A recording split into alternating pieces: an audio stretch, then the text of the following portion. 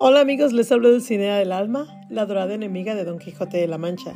Y estoy aquí para traer buenas vibras y energía positiva a través de historias de amor, mensajes de amor y afirmaciones de amor. Y siguiendo con el tema del amor, les agradezco de todo corazón que escuchen este podcast dedicado para ustedes. 1,000,000 de gracias. También les recuerdo que no soy doctora ni psicóloga, solo hago este podcast por puro entretenimiento. Y hablando de entretenimiento, ¿qué les parece si seguimos platicando acerca de las tradiciones y celebraciones del fin de año?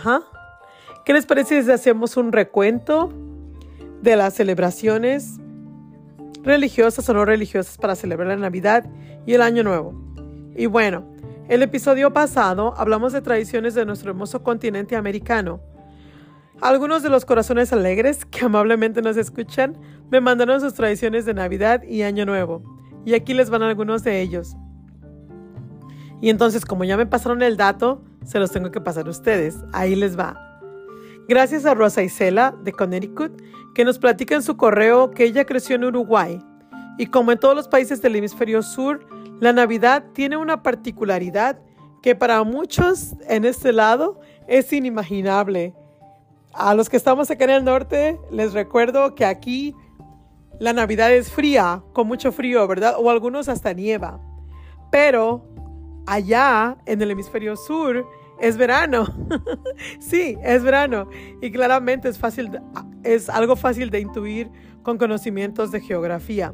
Pero aún así, para muchos puede ser sorprendente que aquí tengamos mucho frío y la Navidad es con nieve y con, tú sabes, las cosas calientitas. Y allá abajo prácticamente es en shorts y en la playa. Y aunque prácticamente las fiestas se inauguran la temporada más cálida del año, sí, aquí el invierno es frío y allá el invierno es...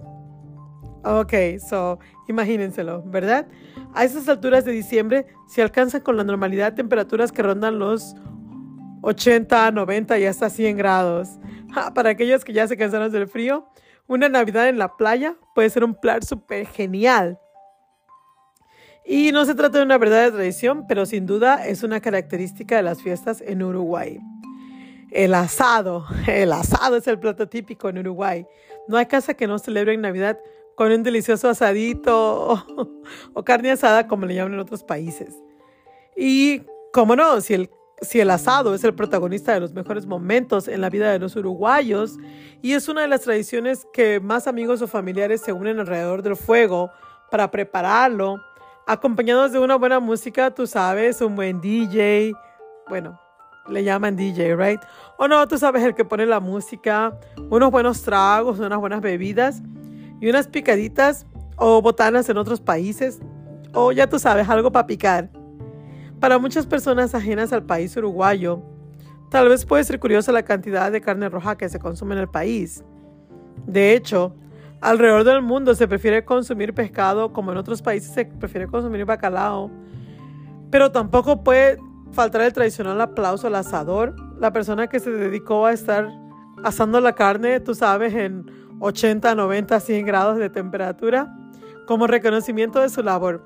No es fácil aguantar el calor del fuego en pleno verano. Y lo digo yo por experiencia, que a veces me ha tocado estar en el asador. Pero algo los uruguayos son los consumidores más asiduos de carne asada en el mundo, ¿no? Gracias, Rosa Isela, por compartir tus hermosas tradiciones de Navidad en Uruguay y con el resto del mundo. Y ahora nos vamos a las tradiciones que nos mandaron desde Ecuador. Ok. Sí, ¿verdad? Ecuador, que está relativamente abajito de la línea del Ecuador, que por eso se llama la línea ecuatorial, donde cambia el clima, ¿verdad? Nuestro amigo José Luis, que nos escucha en la hermosa ciudad de Guayaquil, en Ecuador, nos dice que, bueno, nos mandó un correo, ¿verdad? Bien elaborado y todo, pero más resumido, quiero decir que en su correo dice que en Guayaquil se celebran los 9 días previos a la Navidad. O sea, se llaman las novenas de aguinaldos. Tradicionalmente es como para hacer la oración. Cada día de la novena corresponde a un mes del embarazo de la Virgen María. Y realmente finalizan con su llegada a Belén y el nacimiento del niñito Jesús. ¡Ay, qué lindo! La novena siempre incluye la misma recitación con la adición de una oración especial para cada día único. Y en algunas ciudades, en algunos barrios, en algunas comunidades, estos días religiosos de oración se han convertido en eventos sociales. Ya tú sabes, la chorcha, el relajo, como dicen los mexicanos, el desmadre. Y oportunidades para que las familias, los compañeros del trabajo o los vecindarios celebren la temporada con bebidas especiales y comida tradicional navideña. Ok, ahora vamos a mi área favorita, las comidas navideñas. Ok, como muchos lugares alrededor del mundo, Ecuador celebra la Navidad con dulces y bebidas especiales. Ay, ¿quién no? Bueno, los buñuelos, que son como unas bolitas de masa enriquecida que se fríen como unas rosquillas y se sirven con un jarabe de caña oscuro, como el piloncillo que le llaman los mexicanos. Son famosos en todo Ecuador, pero especialmente en Ambato, donde en diciembre se celebran los mejores buñuelos del país. Algún día tengo que ir a Ecuador, Dios mío, a mí me encantan los buñuelos. Otros favoritos son las mistelas. Las mistelas, como nos dice nuestro amigo José Luis, son pequeños caramelos duros, rellenos de licor de mistela. Mistela es un licor a base de caña de azúcar. Y también se acostumbra a tradicional rompope. El rompope es una deliciosa bebida. Todo el mundo sabe, bueno, por lo menos en América Latina, todo el mundo sabe que el rompope es una deliciosa bebida elaborada a base de huevos, leche, azúcar y alcohol. Y esta es una herencia de las monjas que nos mandaron los españoles cuando la colonización. Bueno, no voy a ahondar en planes de colonización porque nomás quiero hablar de celebraciones, ¿ok? Y si bien utilizan los mismos ingredientes que nuestro ponche de huevo, es más potente. A veces se sirve con un dedal por una razón.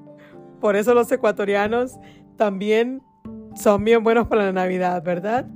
Y en su cena navideña también usan comer el pavo asado o el cerdo asado y a veces también el jamón, que es muy tradicional durante las vacaciones de Navidad. Y bueno, ¿qué les puedo decir? Dice nuestro amigo José Luis que los favoritos de todo el año se vuelven especiales con la adición de ingredientes de primavera. ¡Qué rico! Ingredientes de primera calidad, como un ceviche hecho con langostino en lugar de camarones. ¡Ay, qué delicia! Bueno, muchísimas gracias a nuestro amigo José Luis que nos manda sus tradiciones desde Ecuador. Un fuerte abrazo a todos nuestros hermanos ecuatorianos. Por último, nos vamos hasta el hermoso país del sol naciente. Sí, estamos hablando de Japón. Una amiguita japonesa americana que se llama Kimiko. Yo no sé cómo, pero ella escucha nuestro podcast. Bueno, a lo mejor es bilingüe o trilingüe, inglés, español, japonés. Ay, Dios mío, nos mandó un correo donde nos platica que en Japón la Navidad tiene un significado muy diferente del que tenemos acá de este lado del mundo. Ella dice que el día de la Navidad en Japón, en la temporada navideña, parece celebrarse exactamente de la manera opuesta a cómo se celebra en los países occidentales. Sí, porque en Japón la Navidad es el momento para que los amigos y las parejas hagan fiestas, hagan planes para reunirse y cenar y celebren todo lo que puedan. Y el Año Nuevo es la época del año en que todos los miembros de la familia se reúnen, visitan el templo y dan la bienvenida al 1 de enero con comida y bebida. Para los japoneses, lo que nos explica nuestra amiga Kimiko, que para los japoneses la Navidad es como más de amigos, de chorcha, tú sabes, de paseo. Y el 1 de enero, el día del Año Nuevo, ellos celebran con una celebración en un templo donde van a adorar a su deidad o a su imagen religiosa y le piden que les vaya bien para el año que viene. Y eso se hace con sus padres, con familiares, no con amigos. Esto es, el 1 de enero o el Año Nuevo es familiar y la Navidad es con los cuates. ¿Okay? Un dato curioso sobre la temporada navideña en Japón es que la víspera de Navidad, o sea, el 24 de diciembre, se considera el día más romántico del año. Sí, es la versión japonesa del día de San Valentín. De hecho, si no tienes una cita en Nochebuena, tú no querrás que te vean solo en público. Entonces, las parejas japonesas, especialmente las más jóvenes, reservan cenas en restaurantes románticos.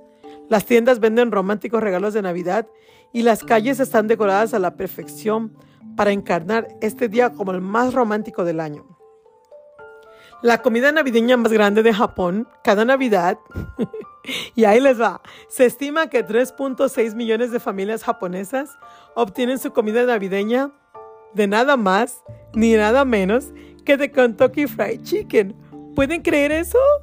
Esperen a que se enteren del pollo picante de Popeyes o de Raising Cane's para los que viven aquí en Estados Unidos. De alguna manera, esta tradición es una de las más sagradas y una de las que realmente encarna el espíritu navideño de los japoneses. ¿Quién se lo hubiera imaginado? La demanda es tan alta que la gente empieza a hacer sus pedidos del menú especial de Navidad con 6 semanas de anticipación. Y la espera en la fila el día de Navidad es tan larga que la gente tarda horas en recibir su comida. En resumen, hacer la Navidad a la japonesa significa una visita al coronel. Pero, ¿a qué se debe esto? La razón se remonta a más de 40 años atrás, cuando el primer gerente de Kentucky Fried Chicken en el país, Takeshi Okawara, tuvo la idea de un cubo de fiesta, como un cuadro de fiesta para ser vendido en Navidad. Entonces, se le ocurrió en un sueño poco después de que la empresa abriera sus puertas en Japón en 1970. Y después de escuchar a un par de extranjeros hablar sobre cómo extrañaban la comida típica en esa época del año, a él se le ocurrió hacer una campaña de marketing, de mercadotecnia, de cómo celebrar la Navidad comiendo pollo frito. ¡Ay, Dios mío! En 1974, KFC o KFC, Kentucky Fried Chicken, pollo frito estilo Kentucky, en Japón, lanzó una campaña nacional masiva de mercadotecnia navideña y resultó ser una gran demanda, un gran éxito. Hoy en día es una parte fundamental de tu tradición y se ha convertido en la comida navideña más popular en Japón. Aunque es una tradición costosa, en realidad se trata algo más que del pollo. Significa que parejitas se reúnen y comparten una comida y eso no tiene precio, ¿o no? Para el tono más romántico de la tradición o de la celebración, en Japón es tradición que los chicos, en lugar de preguntar a las chicas si quieren ser su cita para el día de San Valentín, pregunten, ¿quieres ser mi cita de Navidad? ¿Te imaginas qué Navidad tan romántica? E incluso cuando la mayoría de las celebraciones tradicionales en Japón se centran en su religión, en el budismo, esta se parece más a una especie de celebración de amor y cariño. Y esto a mí me encanta, porque yo siempre voy a votar por el amor. Algún día tendré que celebrar la Navidad en Japón. ¿Quién dice yo también? Y como decimos en mi tierra, que viva la Nochebuena y que el año nuevo traiga amor y prosperidad. Queridos amigos, yo pienso que lo más importante en cada celebración, ya sea religiosa o no, es estar presentes y gozar de la presencia de nuestros seres queridos, estar en armonía y sin pelear ni discutir, que como ya sabemos, eso lo podemos hacer cualquier día del año. Bueno, ya con esta reflexión me despido y no olviden mandar sus correos a la dirección que aparece en sus pantallas para poder seguir compartiendo frases de amor, historias de amor y afirmaciones de amor. Y adivinen de qué vamos a hablar el próximo episodio. ¡Tan, tan, tan! ¿Adivinaron? Si dijeron propósitos del año nuevo. Así que váyanle pensando qué es aquello que quieren lograr para el 2024. Que el 2024 vamos a ir con todo. Mis queridos amigos, muchísimas gracias por escucharme este 2023.